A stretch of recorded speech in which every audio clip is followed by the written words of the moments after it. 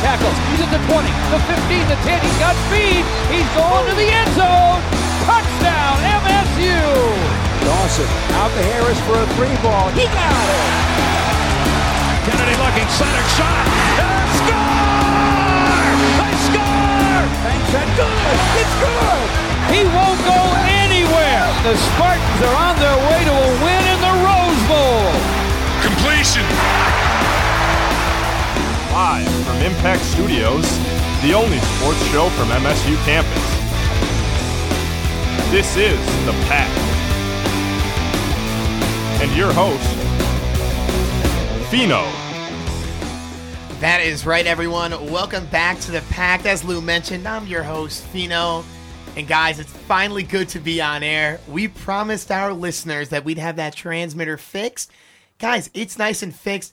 We're back broadcasting all over the mid-Michigan area in the 517. Guys, number to call in as always is 517-432-3893 is our number. I just got so excited. Guys, we have to introduce that number. But more importantly, I got the 4 best people in the world alongside of me.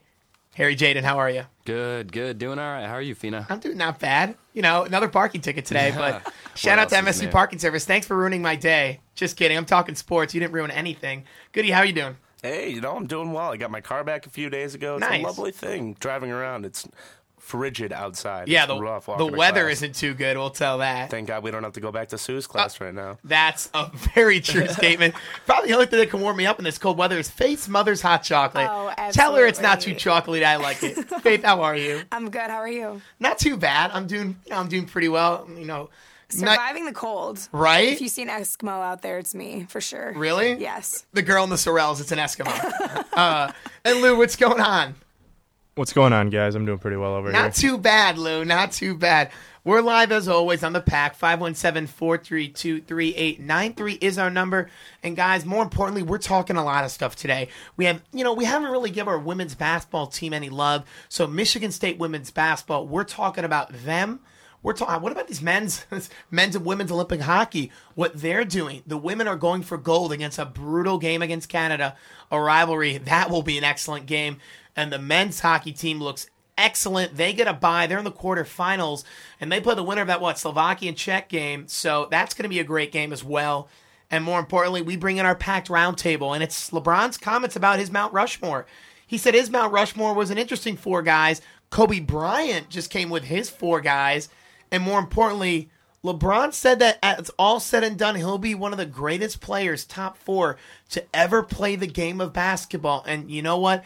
It's really hard to deny that on the clip that LeBron James is on, because he's an outstanding basketball player, and more importantly, he's a great teammate. And I do think he's a great teammate. I know he gets a lot of criticism, but I think he's a great teammate. But what about this women's basketball team? This past weekend, they absolutely whopped Ohio State 70-49. And first of all, those girls looked great. I want to just say that. They looked absolutely outstanding in the K-Yow game, the play for K. And a lot of people ask me, and Faith goes, Fino, what do you know about the K-Yow game? And Faith, here's what I can tell you. First of all, the play for K is named after Coach K-Yow, who's a very famous and Hall of Fame coach for NC State Women's Ladies Wolfpack. So since Play for K in 2007 started, $2.8 million have been raised for K-Yow's foundation.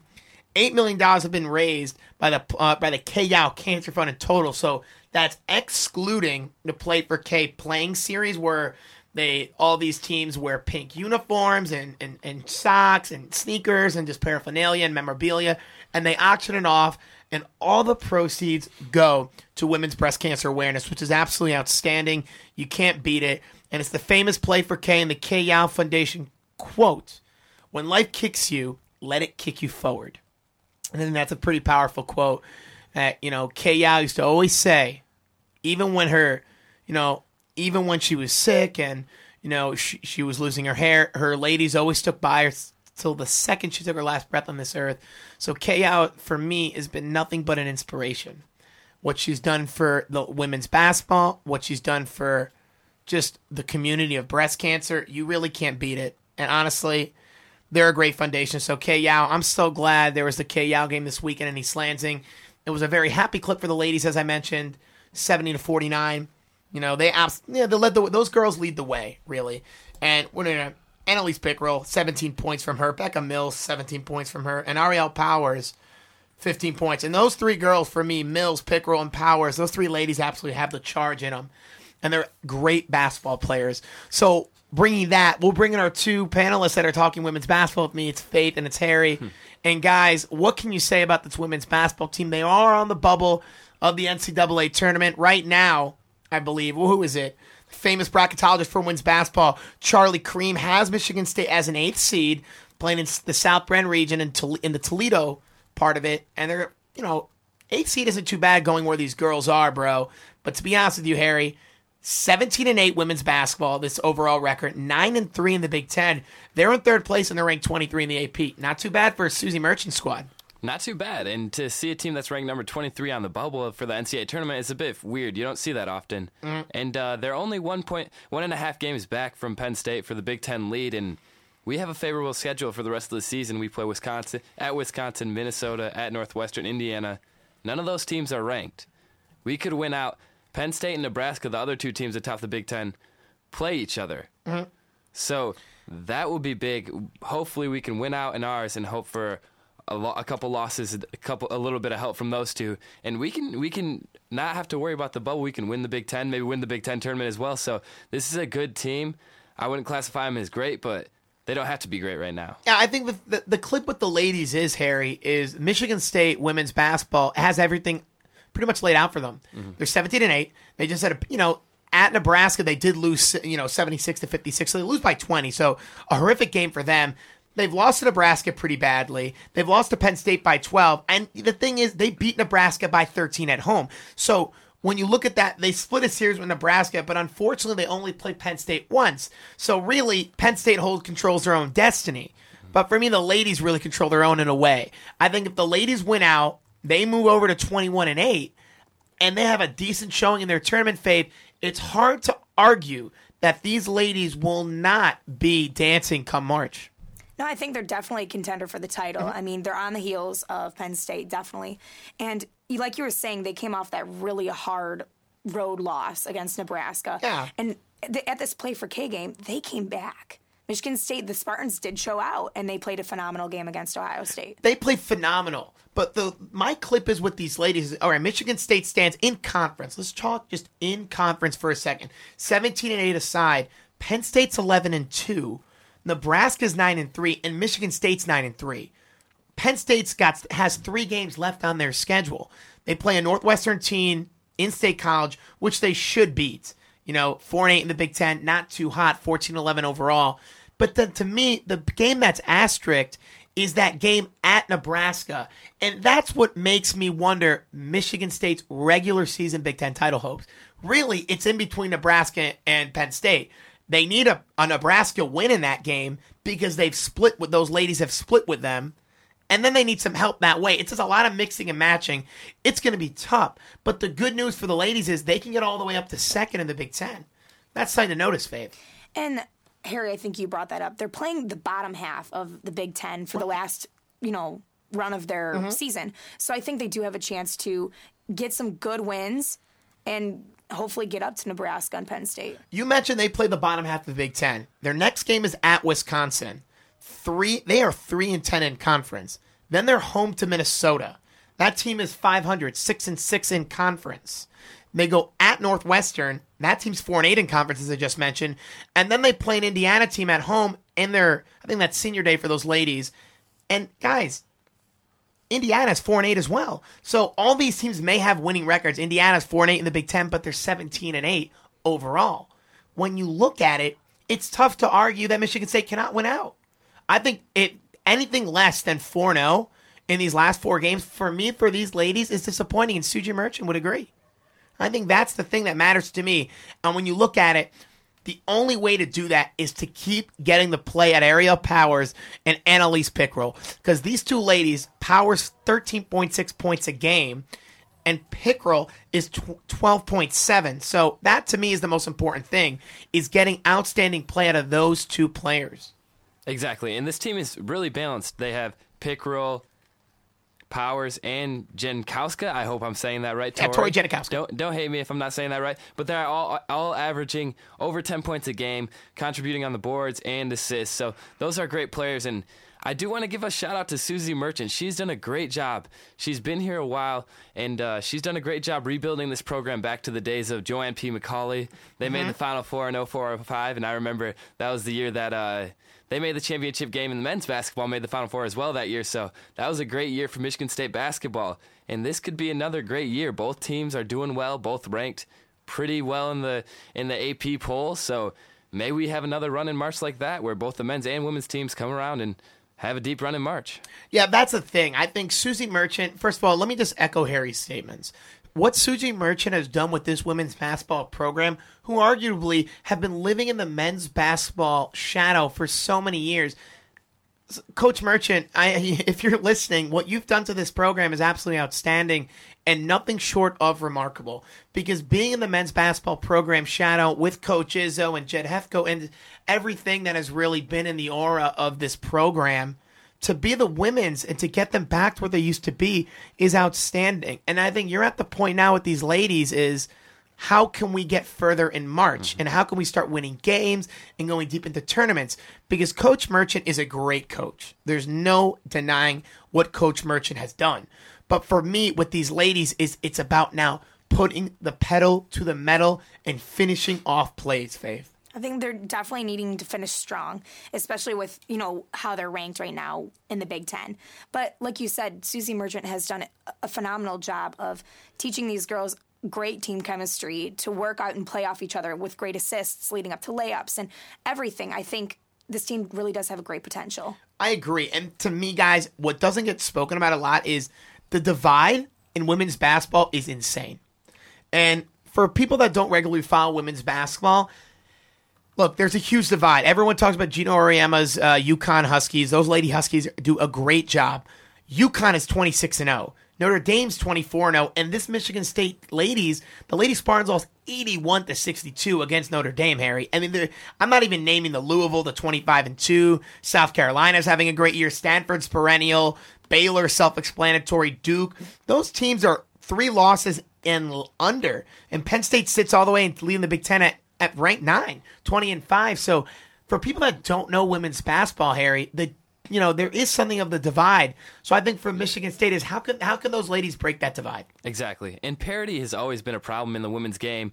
If you guys remember, UConn won 90 straight basketball games. I remember that. I think that streak ended in 2010, but that's a big thing. I know Notre Dame dominated the national NCAA tournament, last year. So there's definitely a big step between being a top 25 program and a top 5 program, and that starts with recruits. MSU needs to do a little bit better with recruits. I know we got Maddie Williams a couple years back, but she was a McDonald's All-American 6'7" center, and imagine a 6'7" woman standing among those 6'6'3" guards. I mean, you don't see that many tall women in this world, honestly. So she would have been a great contributor for this team. She was destined for good things, but she tore her left ACL twice and her right ACL once, and she's a redshirt junior now, and she doesn't look like she's going to be contributing much to MSU basketball, which is just so sad because, I mean, just off her size alone, she could have been a great player. Like Alyssa DeHaan a couple years back was 6'10". I remember seeing her in Best Buy, and I was like, this is unbelievable. Right? I mean, I can't imagine getting a shot up over that girl. So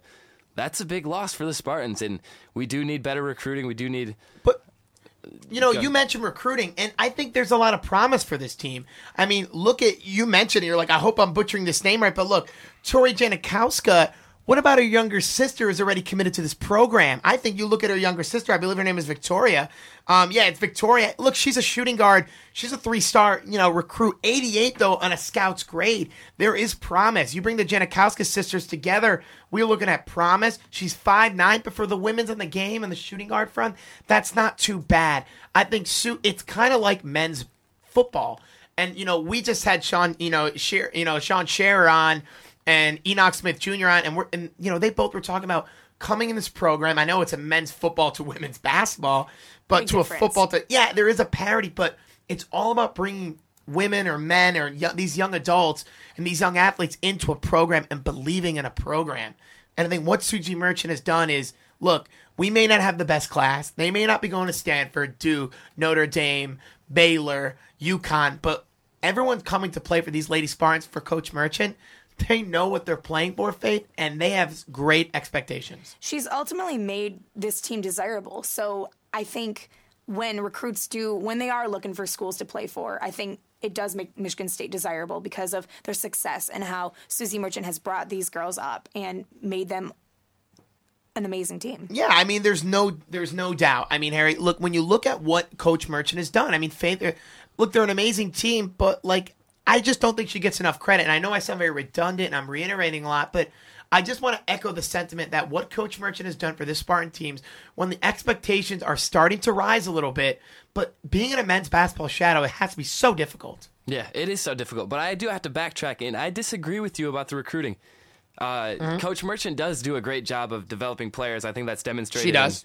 In Pickrell's stats over the years. Her sophomore year, she averaged 2.5 points. Junior year, 9.3 points. Senior year, 12.7. So that's improvement, and that's what you need to become an elite program. But you see it in men's basketball. I think basketball is a different monster than football. I think you do have to have those top recruits. You see it in men's.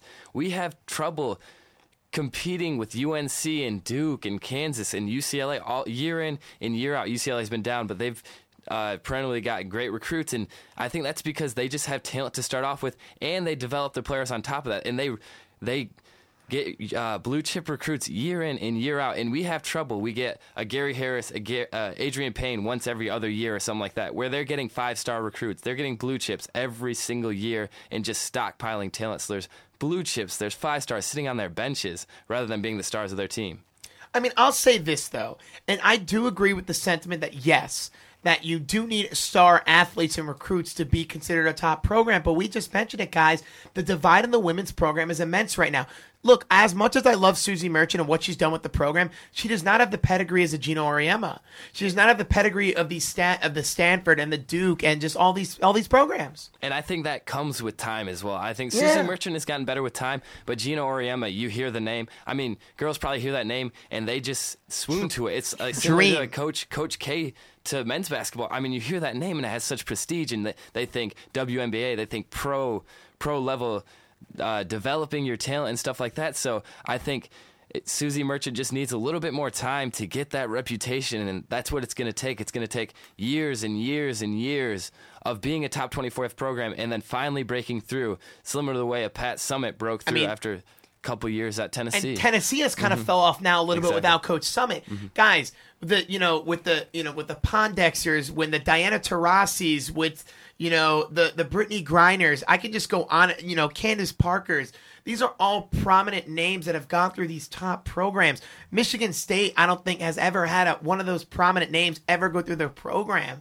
I think that just comes with time. You mentioned it. Coach Merchant, overall, as a coach at Michigan State, this woman is 89 and 38. So what she's done is, it comes with time. She was very successful what she did at Eastern. She played basketball right here. She's from Traverse City. She's committed to the state of Michigan. She played guard over at Central. Like, this woman bleeds. This woman bleeds women's basketball. More importantly, she bleeds basketball in the state of Michigan. I think it will come with time, but you got to have success in the tournament. All these coaches have won titles, have had names that have gone to the WNBA, and have done a lot with their careers.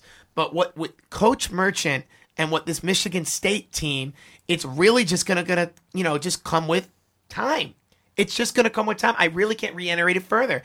At Eastern, she was 147 and 91 as a coach. In conference, 82 and 46. Now that's at Eastern Michigan. That's MAC conference. It's a very weak level of play. But the point is, she finally gets noticed.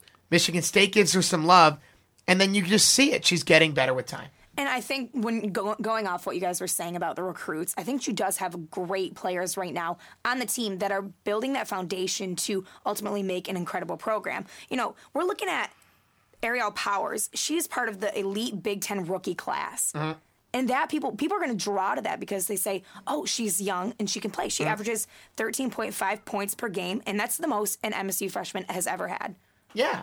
I mean, there's no doubt about it. And just a quick correction here. I said how Coach Merchant was 89 and 36. That's incorrect. Coach Merchant at Michigan State is actually 140 and 62. So what she's done is even better. I just had to give her a correction. Overall, as a head coach, Coach Merchant's 341 wins compared to 172 losses. She's successful. But what's the bottom line, Harry Jaden? She has never gotten past the Sweet 16. And for 4 straight years, she's been eliminated in the second round of the NCAA tournament.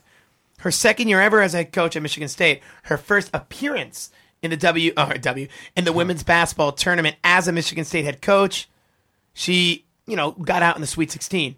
But her first year ever, she got in the NIT. So you saw some progress, and then you see some regression. So now they're at the point where are the women going to go? Are they going to go further, or are they going to regress a little bit? Well, we don't know. 517-432-3893 is our number, guys. But putting women's basketball aside, or rather Michigan State women's basketball aside, let's talk about the success of the women's game. Because I think it's an interesting topic. A lot of people have come up to me, guys, and like, Fino, what do you think about the women's game? Will women's athletics ever be as successful as men's athletics? And it's a very sticky widget. And I say it's a sticky widget because, you know what?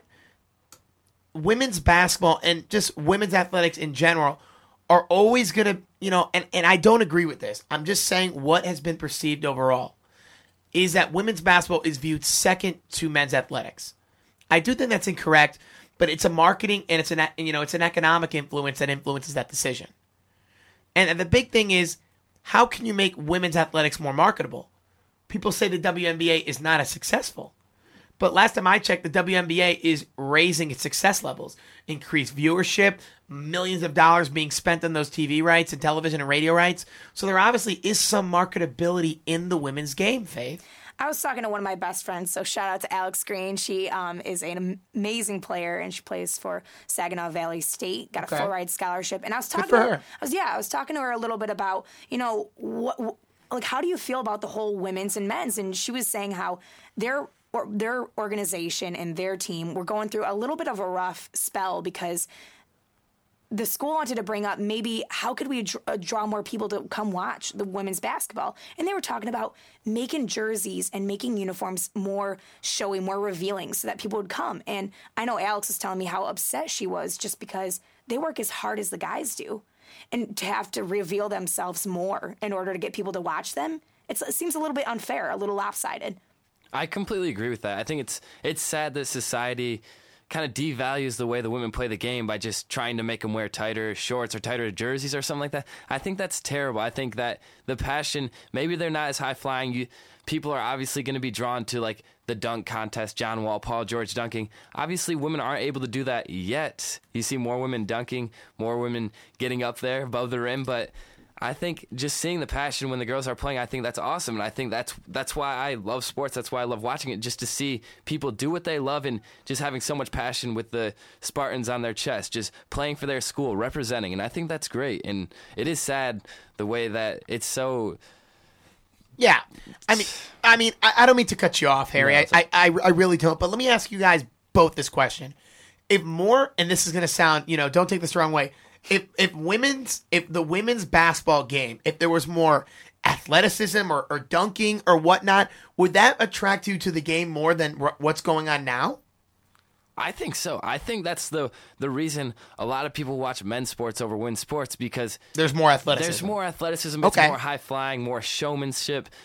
Stuff like that, I think that's the basis. Because I think if women are jamming the ball harder than men, they're running faster, they're jumping higher, I'm drawn to that. I'm drawn to watching the best product. That's what I'm drawn to. And right now, men are the best product, but maybe it changes, maybe it doesn't. I'm not a scientist, so I could never tell. I think men's basketball is definitely more showy, more flashy, more showboat, and all of that. I think that does attract a lot of viewers, but I think women focus more on just a solid play of the game.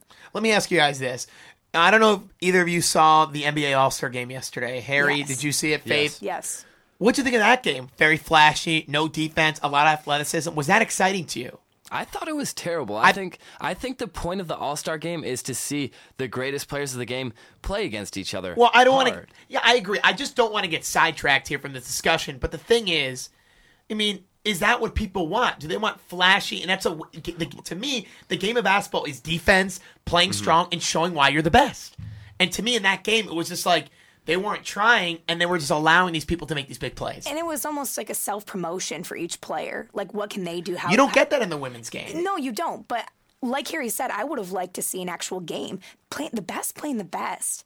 I mean, you can't get anything better than that. You got the best players, but you didn't get the best effort. The best game. Exactly. And I would have honestly watched a WNBA game, regular season, where the women are going hard over that All-Star game, because that's not an accurate representation of what each player is as a basketball player, because they're not playing defense. That's half, if not over half of your game, the way you play defense.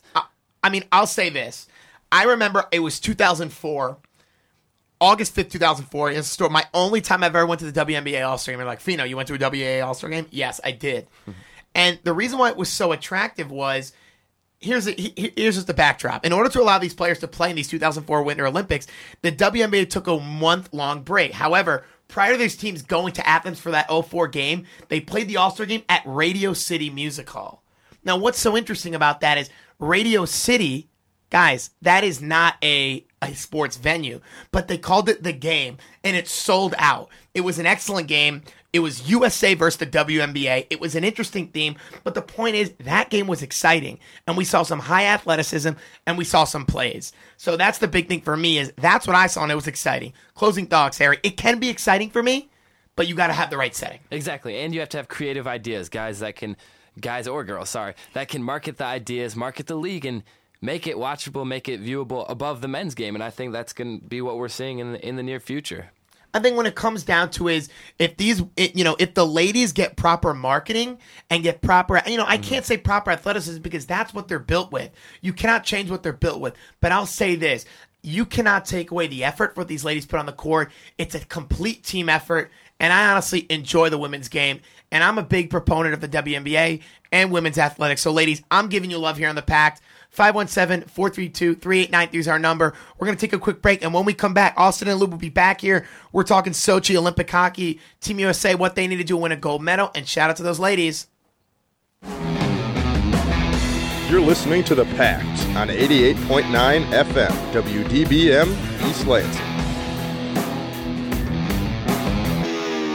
For some high school students, school can be a dangerous place. A lot of gamers look at you as a gang member, too. For some, just being in school can be a struggle. I wouldn't go to school. I didn't care about what my mom said. My mom would tell me, what are you doing for yourself? You're not doing nothing. But despite all the obstacles, inside every high school student is a graduate. People look down on you if you don't have a diploma. I want to graduate because they say I won't. Go to boostup.org and find out how you can help a friend, a son, a daughter finish high school. Boostup.org. Brought to you by the U.S. Army and the Ad Council.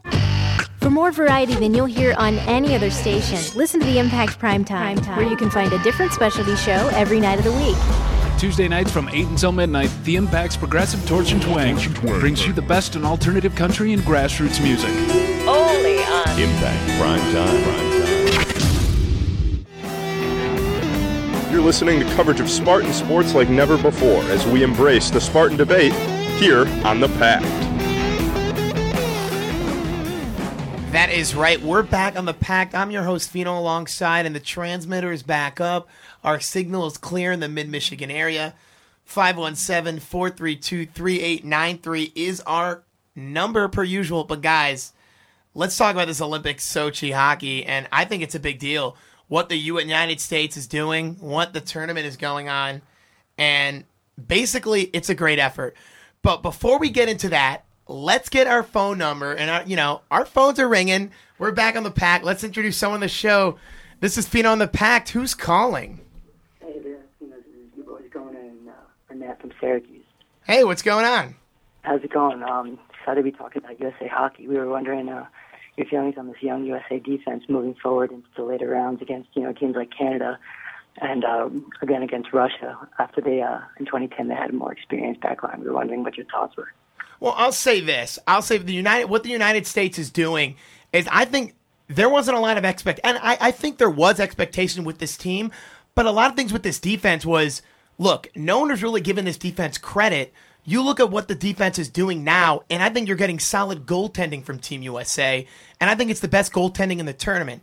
That win against Russia, for me, was big time. I don't know what you thought about it, But for what I saw out of Russia was a good team, but United States a better team. Controversy or not, I think the defense is very safe to say that this team can play with anyone.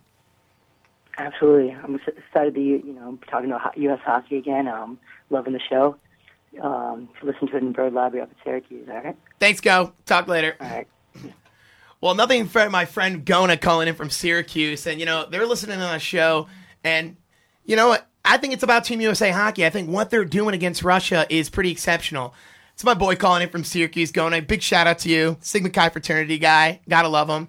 So, I think it's a big deal what they're doing, Goodman. And I think a lot of people are giving them credit. But when it comes down to when there's, big credit when it comes down to it, look, guys, I think what Team USA is doing is exceptional. Absolutely. I think what really shocked me is going into the tournament, everybody was looking to Zach Parise, and I think Zach Parise is doing a wonderful job in that captain role. He's really stepping up, but he doesn't have a lot of points.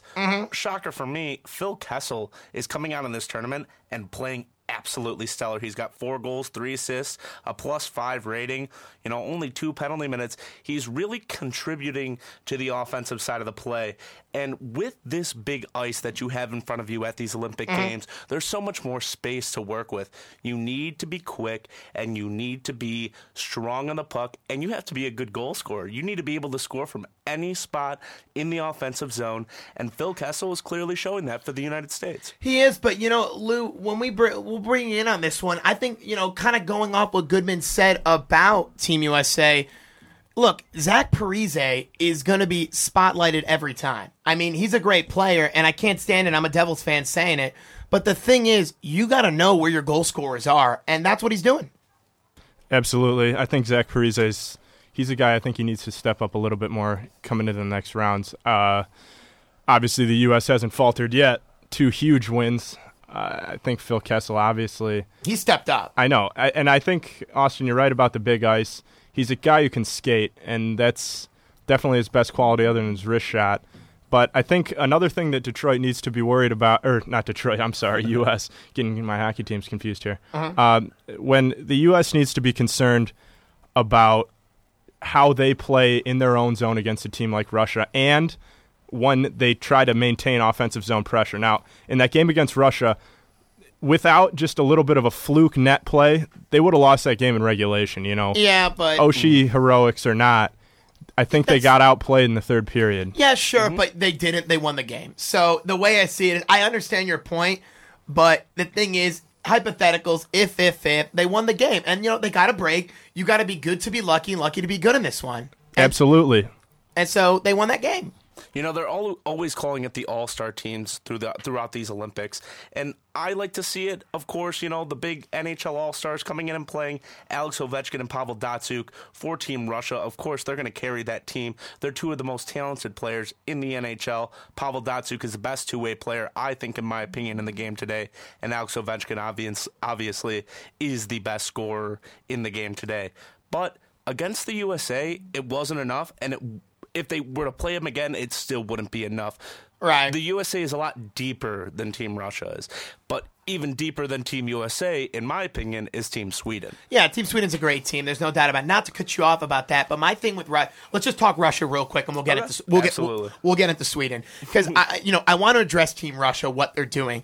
The Datsyuk, best two-way player right now. It's hard to argue that. We won't get into that right now. but the thing is, what Pavel Datsyuk, it was Pavel Datsyuk 2, Team USA 2, but, it is a team game. They are top-heavy. Russia is not bottom-heavy. Defensively, I think they struggle, and I think they struggle in net. I think Sergei Bobrovsky is getting exposed, and you can see that. He's a good netminder, but to me, he's not in the same league as a Henrik Lundqvist and a Team Sweden. This is coming from a Devil fan. And he's not the same as a Ryan Miller, and he's not the same as a Jonathan Quick. And Roberto Luongo. Or Luongo, but okay, or Carey Price, whatever. Carey Price. But yeah, the point is, it's a very fortunate situation for the 2010 Winter Olympic Hockey men's MVP to be your backup goaltender.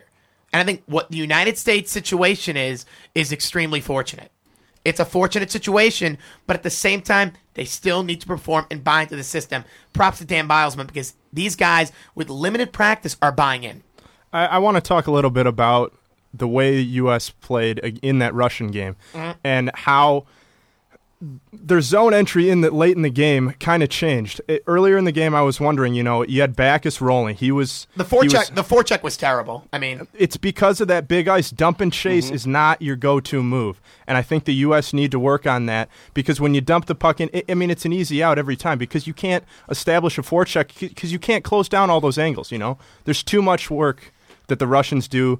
Their D. Now you say their D is weak. Their weakest part. I would agree that they're the weakest part of the team, but they're not bad. Most of their D, other than most of their D come from the KHL where they play every year, every game on that ice, so they know how to headman the puck out of the zone, and that's where I think they exposed the U.S. on their forecheck.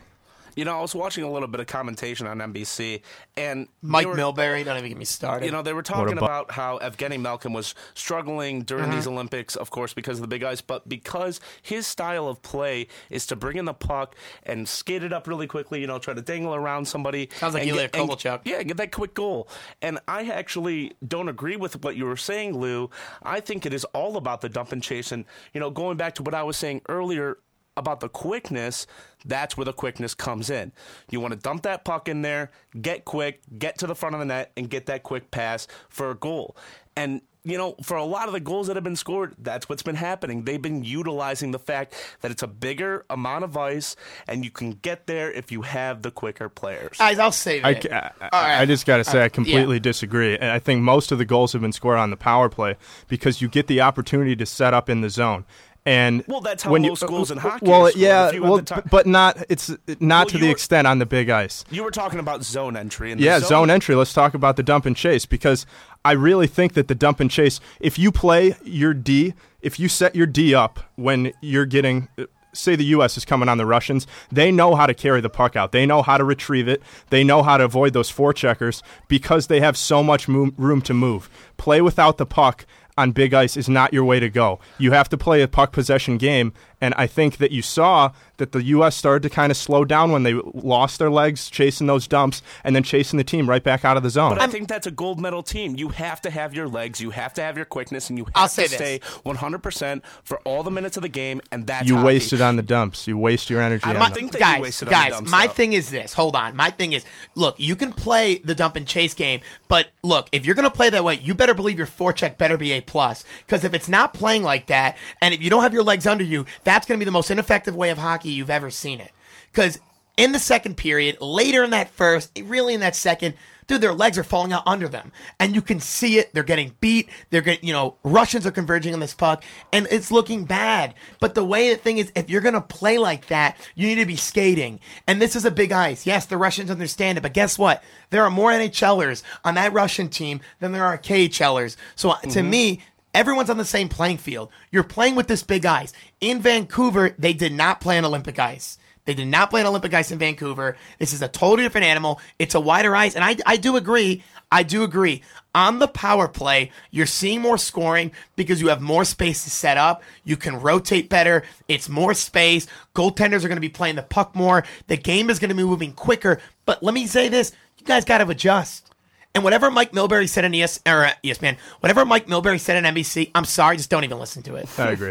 Just don't even listen to it because, let's just keep it clean for on air. I have my own opinions about this, and I truly feel that the dump and chase is the best style to play in the Olympics on the bigger ice. Now, if you bring it back to the NHL, dump and chase, that is old style. You need to be bringing in the puck through the blue line with your players following you and set up that way. The dump and chase does not work in the NHL, but I think that it works in the Olympics. And I think that, players like Evgeny Malkin, like I was saying earlier, are struggling from that situation. I'll say this, and shout out to David DeFever because he just messaged me and he goes, dump and chape is no bueno. And, I think, look, there's a lot of debate on how the United States should play, but let me ask you this, guys. If you're saying do not dump the puck. I think it's the complete opposite of what Austin said. I think in the NHL you can do it because you can create havoc and you can clog up. And that's how you turn pucks over. You cannot turn pucks over on big ice in one-on-one situations. I do. It depends on the strength of your forwards. And it depends, like I've been saying, on the quickness of your forwards. The quicker teams, the better teams will win the game. It works in the that's just what it NHL, is. Goodman. But we're not going to talk about the NHL. Does it work in the NHL, though? It does, because when the Devils are it does, it does, because the Devils are not a powerful forward team like a Detroit Red Wings team. And I know I correlate the Devils a lot, but you look at other teams that are not as talented as front as New Jersey. They run this style of play, and they play very defensive, and that's how they dump the puck and they score, because it's getting odd man and getting people out in the front of the net. So I think in the NHL it does work, but in the Olympics you can get away with it, but you have to be skating. That's all I'm saying. Well, you know what? I'm just on that completely different side than you guys are. All right. The Red Wings don't need to do it. That's the thing. I'm not saying just the Red Wings. There are many, many quick teams, that use that dump and chase method, but they also bring it in from the blue line, just dangling around players and getting the puck in there. Now, it just depends on your style of team, which team you're playing for. You're talking about the Devils. We all know Lou loves the Boston Bruins, and I love the Detroit Red Wings. 3 completely different styles of hockey. Now, I want to agree with you when you said earlier, though, on the fact that everybody's transitioning from that NHL ice, to this bigger ice. Everybody is on the same playing field. That's what I'm saying. So don't use that as an excuse. I'm not saying you are. No, absolutely not. And it's just the fact that everybody is on that same playing field. And, we're doing a lot of criticizing here, but it is hard. You only get 3 days of, practice, and then you're out playing for your respective team in the Olympics. I think we should shift it. It's keeping it on that big ice topic and how guys may or may not be used to it. I think it's pretty obvious that historically North American teams haven't done as well. Having said that, on foreign ice. Having said that, I think this is a really good year as far as opportunity goes for the U.S. I think Canada I think they should be the favorite in every tournament, but I think the U.S. has got to be number 2. I think the United States has the work cut out for them.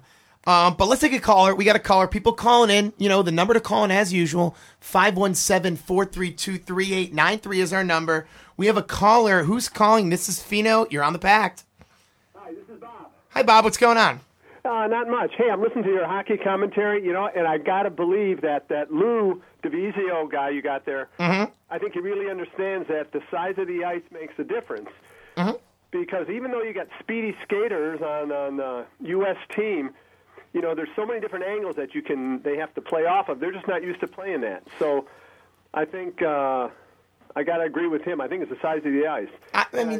And I think when the U.S. won in that shootout, man, they barely made it to the shootout. So I guess that's all I wanted to say, and I just want to give you guys a shout-out. I really like your show, and I listen online every week. All right, thanks, Bob. Thanks for the love, and thanks for the call. You got to understand where Bob's coming from, and guess what? I got to kind of agree with Bob. The ice is bigger. Everyone knows the Olympic ice is bigger, and you need to play that style of play. These guys can skate. They can move. You look at someone like Patrick Kane, you can see this guy dangling in and out. These guys have tons of space. You can argue that United States, they barely got to the shootout. They were fortunate to get there. I'm not arguing the fortune of the United States was in their favor, but the Russian fans still feel the need to protest outside the United States Embassy. But to me, the thing is, with this bigger ice, these guys know the ice is bigger. These guys know everything, what they need to do. But if you're going to dump that puck, you need to control. I think the most important for me is puck possession. I think you need to possess the puck. And with this Olympic ice, you can possess the puck because things can spring. We have no trapezoid. There's no delay of games. We're touching out of space and that ice. So for me, that's where you can test it and understand where you're coming from. These guys can skate. You look at Patrick Kane, and you look at some guys that are starring. Phil Kessel is starring. TJ Oshie, 4 for 6 in the shootout, starring. But if you got a guy like that, I have no problem with it, Lou. You're getting love all over. Bob's giving you love, and you know what? I agree. Absolutely. And let's get off of the big ice now. I think we talked about that a little bit. But let's talk about this lineup and, who we really think is going to do the best. I'm looking for a guy like David Backes to use his physicality, which a lot of other, like Russia, you didn't see them laying the body very often. Guys like David Backes, Dustin Brown, Ryan Kessler, I think they need to step up that physical game, start grinding a little bit. If you're going to do the dump and chase, I don't think you're going to turn the puck over, but one thing's for certain, you got to punish those D. even if they get a clean breakout, punish them, finish their check, make them pay. Be physical. And that's how you start turning the puck over once in a while. And you mentioned Ryan Kessler, and he was playing. He took that block shot right off the hand. You know what you always say when you're blocking shots, you have to turn your hands. That's the only thing you can do on the power play against those Russians. I agree. You got to block. You got to block the shots. Russian power play is very strong. It's very strong, guys. I mean, trust me. I watched Ilya Kovalchuk in New Jersey, unfortunately, for 3 years. This guy Ilya Kovalchuk is going to be a scorer on the power play. He's featured. Pavel Datsyuk is featured. Mm-hmm. Alexander Ovechkin is featured. Alexander Semin is featured. When you got Malkin on the second unit of your power play, you know you got some skills. It's scary. Yep, that's when you know. I'm just naming guns after guns. They have weapons, but you guys got to know it. This D, Gona from Syracuse understands it. This D is playing exceptional, and if they're going to get to that gold medal game, they need to play exceptional. I want to talk about Cam Fowler now that you brought up the D. Cam Fowler's been great. Yeah, from really close to where I live, played for Honey Baked, a really good youth team out of Metro Detroit area. Yeah, I know Cam Fowler as well, played hockey with him. Cam Fowler, yeah, he's really stepping up, and I think it's kind of uncanny. I'm going to compare him to a guy that you're familiar with, Fino, Scott Niedermayer. Yeah. The kid's a winner, and that's a fact. World Junior Gold, Memorial Cup, which is the toughest trophy to win in hockey. And he won it all. He won that, and now he's in starring role for the U.S., putting pucks in. Uh-huh. And, the guy, he got passed over early in the draft, dropped to Anaheim, kind of ironically with Niedermayer being in their office there. And He knew. Yeah, the guy's skating ability, he's a guy who can excel on that big ice. He has so far. You mentioned Scotty Niedermayer, and hold on, Goody. You mentioned Scotty Niedermayer. When Scotty Niedermayer, when he got in there and helped draft that guy, he said that Cam Fowler reminded him skating when he was younger. And Scotty was a skater, as you saw in 95 against the Wings. That guy can go coast to coast in a second. Mm-hmm. And I think that's the big thing is skating, getting your legs under you. And the D, if they can skate and play physical and finish off checks, it's really hard to believe that the United States cannot reach a gold medal game. They have a collision course, assuming with Canada in the semis.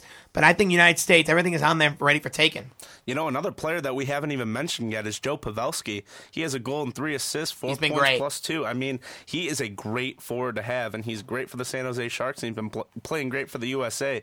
Like I was saying earlier, that depth is just so, so deep for the United States in these 2014 Olympics. Compared to the 2010 Olympics, even, they just have really rounded out that roster. I think Joe Pavelski, that's a great player to bring up because he's a solid guy to play that checking role center, along with guys like, you could throw anybody in there. You could throw Backus, but I think Pavelski's the guy just because of his two-way pressure on there. Yep. And you see, I think if the U.S. wants to win, and they've been doing this, it's their transition game. They're not going to be the team that, sets up in the offensive zone. That's see Phil another thing Kessel. that has to do with the ice, too. Absolutely, and that's why I think that it's a rush game. And you see Kessel's first goal. If you haven't seen it, you should look it up. But his first goal the other night in that hat-trick game he had, it was a 2-on-2. 2-on-2, caught a guy who's not accustomed to NHL speed, not accustomed to silky mitts like Phil. Mm-hmm. Just tosses him inside, comes in. It was no chance. He can put him away just like Patrick Kane can. Both of those two players on the USA team, that's crazy in my mind. Let me ask you guys this before we take a quick break. Your MVP so far for this men's Olympic team, let's just talk USA hockey because we're focused on the United States of America here, but your MVP so far, I'll go last. I have mine, but Lou, I want to know who your shout-out guy is. Early on, it's hard to say with these blowout wins. It's so premature, but we're just throwing names out. I'm going to throw Johnny Quick just because of that game he had against Russia. Without Jonathan Quick on that one, I don't think it would have been. He made some big saves. Yeah. Hard to argue that. What do you got? Lou, I actually want to ask you a question. Who do you think is going to step up for the United States come, these medal round games? I think a guy like Parise and a guy like Callahan, two guys who are captains of their teams, I think they really are going to be the guys. Two guys I can't stand, but whatever. Well, they're Americans. I can stand them. Just saying that. But those are guys who, or I guess Parise's not a captain anymore. I'm sorry about that. But, these are guys who are leaders. They're not I think those are the guys that are going to step up. So you mentioned the guys who are going to step up, and I agree. Parise will step up, but who's your MVP? My MVP is Phil Kessel. I brought him up first. He has 7 points. He comes out in every single game, and he is just playing the best hockey that I've seen him play in a long time. And it transpires right back to the NHL, how Toronto's doing this season. Him and Van Riesdijk look great. Oh, yeah, they do. James Van Riemsdyk and Phil Kessel have been outstanding of late. Believe it or not, guys, I was in between. Hold on, Lou. I was in between Quick and both Phil Kessel, but I had to give the nod to Phil Kessel. Yeah. You mentioned the 7 points. It's too much. I mean, the guy's all over the place. He's playing excellent hockey. That doesn't necessarily mean that he might step down in those last couple I'm games. saying right now, I got Phil Kessel, but I'm looking to be more of a team effort. Lou, closing thoughts? It's basically what I was going to say.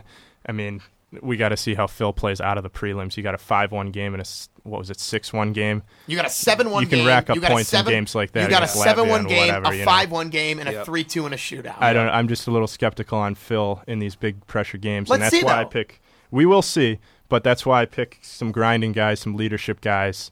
And I think they're going to be the ones that step up. It's hard to argue that Zach Parise won't step up, guys. But the number, as always, thanks for the callers in the segment. 517-432-3893 is our number. We're going to welcome back Harry and both Faith to the roundtable. When we come back after the break, we're debating LeBron James's comments about his Mount Rushmore. Do you agree? And do you think LeBron will be one of the best four players in NBA history? Because LeBron surely thinks so. We'll be back. You're listening to The Pact on 88.9 FM, WDBM, East Lansing.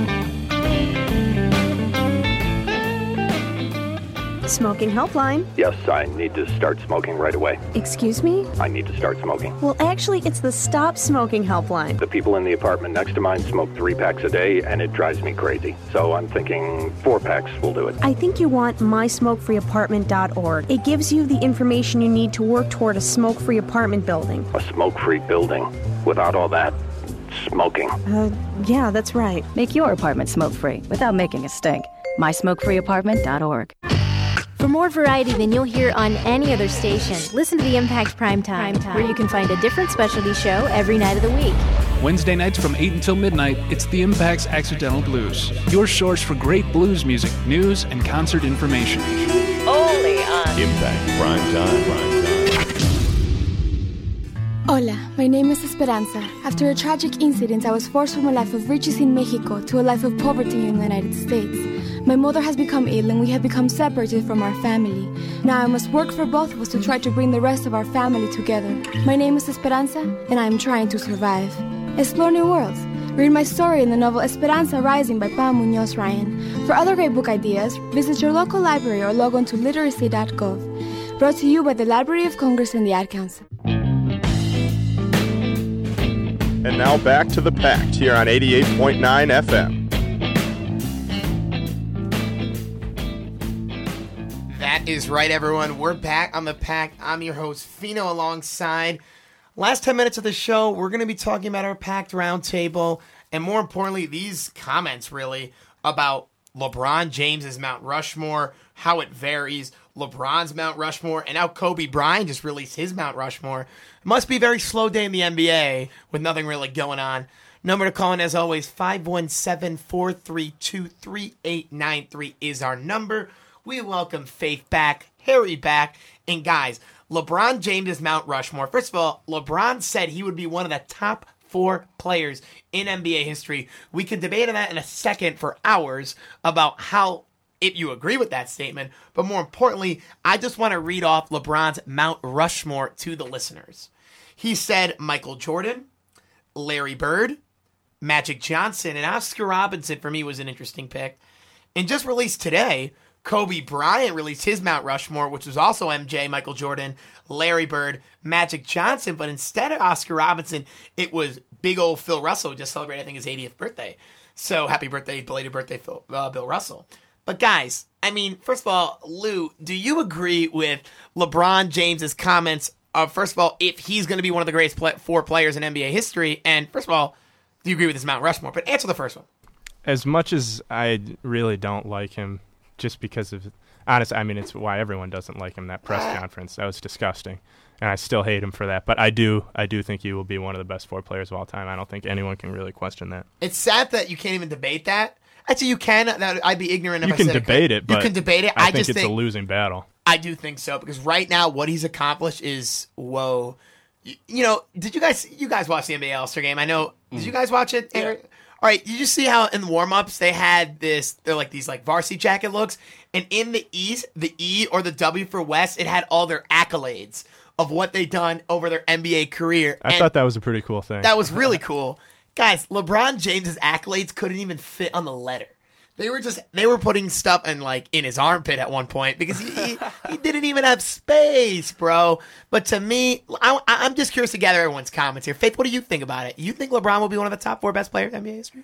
Well, I think, like you were saying, LeBron is pretty arrogant, and that's what I think. But yeah, I mean, assuming that he'll stay on the track he's been on, I think it's pretty hard to debate whether or not he won't be up there. Yeah, I mean, it's hard to debate that. What LeBron has accomplished so far in his career, guys, the MVPs, the finals MVPs, the finals, what has he been to? 3 straight finals? I mean, I think, 3 straight finals now. I think the Heat will go on to another one. It's hard to argue that LeBron isn't on his fast track to being one of the greatest players ever. I think to become the greatest player ever, you need to have the attitude of the greatest player ever. To me, LeBron James does not have the attitude of the greatest player ever. He's a monster on the court. He's a monster off the court. He's massive. He's one of the most freakish athlete superstars that any sport has. The NBA, the MLB, the NHL, anything.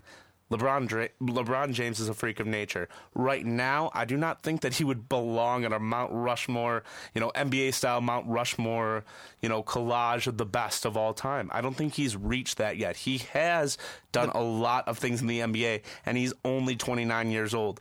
But there are other players that have the right to say that they are one of the greatest of all time already. I don't think he's advocating to be on Mount Rushmore now.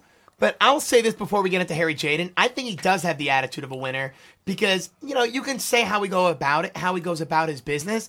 He's quieter of late than when he was younger. But guess what? He's got to have the attitude of a winner. And I think he has the attitude of a complete winner. I completely agree. A lot of people say, LeBron's arrogant for having these comments about how he's going to be confident, top 4. Right? Exactly. If Michael Jordan says the same exact thing, he's got the killer mentality now. It's just double standards for LeBron and Michael.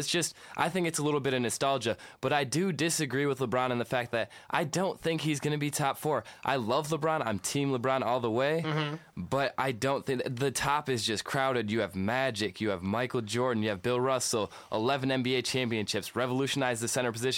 Abdul-Jabbar, 6 championships, leading all-time scorer in the NBA. That's just 4. There are probably 8 or 9 that are ahead of LeBron right now. I would completely disagree. I think there's a difference between confidence and cockiness or arrogance. I don't think he's cocky. So are you cool? Do you think Michael Jordan is arrogant? Would you say Michael Jordan is arrogant? You can argue that. You could argue that. You can argue that. I think Michael Jordan is way more arrogant than LeBron was. If you listen to Michael Jordan's Hall of Fame speech, it was not him saying thank you to everybody. It was him calling out everybody that disrespected him in his career. But do you think LeBron would thank everybody? I don't have a problem with that. I don't have a problem with Michael Jordan. I'm just saying that's part of being a great player is you have to believe that you're the greatest. You have to believe it to your core. And you can argue to the that point of narcissism. You can argue that, yes, you can say that. You can argue whatever about his press conference. He regrets that he regrets the decision thing. He regrets that completely. So I think it's a different player whenever you bring up LeBron. But guess what? I think when it comes down to it, you got to be arrogant. But I don't think he's cocky. I think every good player is cocky in a certain way. I really do. And that's what makes him great. Cocky is saying, I want the ball with 5 seconds left to go above all my teammates because I think I'm going to make it. You could say that's cocky, but you need to have that gene if you want to be a great player. And speaking about LeBron, he did have a press conference the next day talking about who he snubbed and how he snubbed some great players on that list. So, of course, the media didn't report that, but... the media just wants to portray him as the bad guy. You know that. I agree. Typical media. We're all here. Media's typical. The media's terrible. Yeah, we're all bad people. Yeah. I think it's pretty tough. I think it's just a fun little thing to do, pick your Mount Rushmore, but I think it's reading into it a little bit too much. Obviously, you're going to snub guys. Mm-hmm. It's 4 guys, and how long is the history of the game? And there's some amazing guys. So I don't know. I wasn't surprised that he left off Kobe, although I think that definitely should be a consideration. To be honest with you, I think Kobe Bryant is one of the top 5 best players in NBA history. But I think I would put him on there for sure. But I'm not surprised LeBron did. To me, but that's a totally another discussion. Just throwing it out there. Guys, but when you look into it, LeBron James is who LeBron James is. I think over his career, he has done a lot to, I don't want to say better himself, But, I think he's learning as he's going here, Harry. I agree. And I think this summer's free agency, if he opts out of his contract, I think that's going to be huge for his legacy. Because I don't think Miami's got any more titles with him with their current roster. Wade is aging. Bosh is not who we thought he was in Toronto. He's not the great player who could be the sidekick. So I think he's going to have to move this summer if he wants to keep winning, if he wants to be the top four. See, I would agree with that. He's staying in Miami.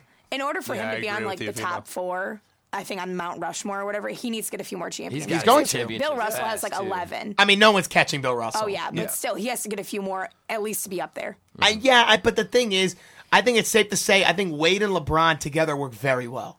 And I think they work very well together. Look, Wade won one without him. Yeah, so I agree. Wade knows what it takes to win. Wade in the finals can score 35 points. Wade can, but he's getting old. Those knees are kind of giving out on him. This year, he's been in and out of the lineup. What about Kobe's knees? I have him on my fantasy basketball team. Oh, you're killing him. Well, I think Kobe realizes that he's reaching the end of his I still think Kobe wins one more title. You think? It's Kobe Bryant. Man, so? With the Lakers looking where they are. It's Kobe. It's Kobe Bryant. I think that era's over, Fino. It's Kobe, dude. You can never count out Kobe. Maybe if LBJ decides to bow out in L.A., maybe he'll get a title. But I think he does. I'm not saying he definitely will get one, but all I'm saying is I think definitely will get one in a world. But the whole thing is, for me, I think you can't count out a Hall of Famer. And I think the big thing why I say he has to move is because teams like the OKC Thunder with the young core of Westbrook and Durant, and teams like the Golden State Warriors with Klay Thompson, Steph Curry, Iguodala, those teams are going to be great, and they're going to be great for a long time. Oklahoma City can't even get through San Antonio, so once they can get through... They didn't have Westbrook last year. So yeah, okay, I get him but that's injuries. Yeah, he's always injured, but if he stays healthy,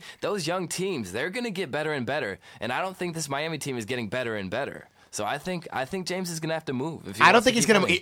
Let me get. Please tell me now. Is he going back to Cleveland? That would be awesome. No, it wouldn't. I don't think so. I don't think so. He could win a championship in Cleveland, though. Oh my God! I think if Cleveland, I think the curse on the state of Ohio is just too big. Yeah. If LeBron, I think Dan Gilbert would love that. After the day after said he was going to win a title without LeBron before he does or whatever. Yeah, LeBron's got to. So the whole thing is, look, guys, whatever you take out of this, it really doesn't matter because I think LeBron's going to do what he can to promote his career. Well, and Steve Smith is sitting down with him today to talk about it. And what'd he say? No, I mean it's going to air live at 9, I think. Oh yeah, sorry, I thought you know the inside. You got the inside scoop. Oh yeah, I know the inside. It's got the inside scoop here on the Pact, guys. Guys, a special thanks to all our guys and all our people who really called in today. Number, as always, to call in is 517-432-3893 is the number per usual. Guys, we're back. We're live. The transmitter works. Who would have thought? 88.9 FM is the Pact on WDBM East Lansing. For Harry, Austin, Faith, and Lou, I'm your host, Fino, signing off. We'll catch you every Mondays from 7 to 8 in the basement of Holden Hall, East Lansing.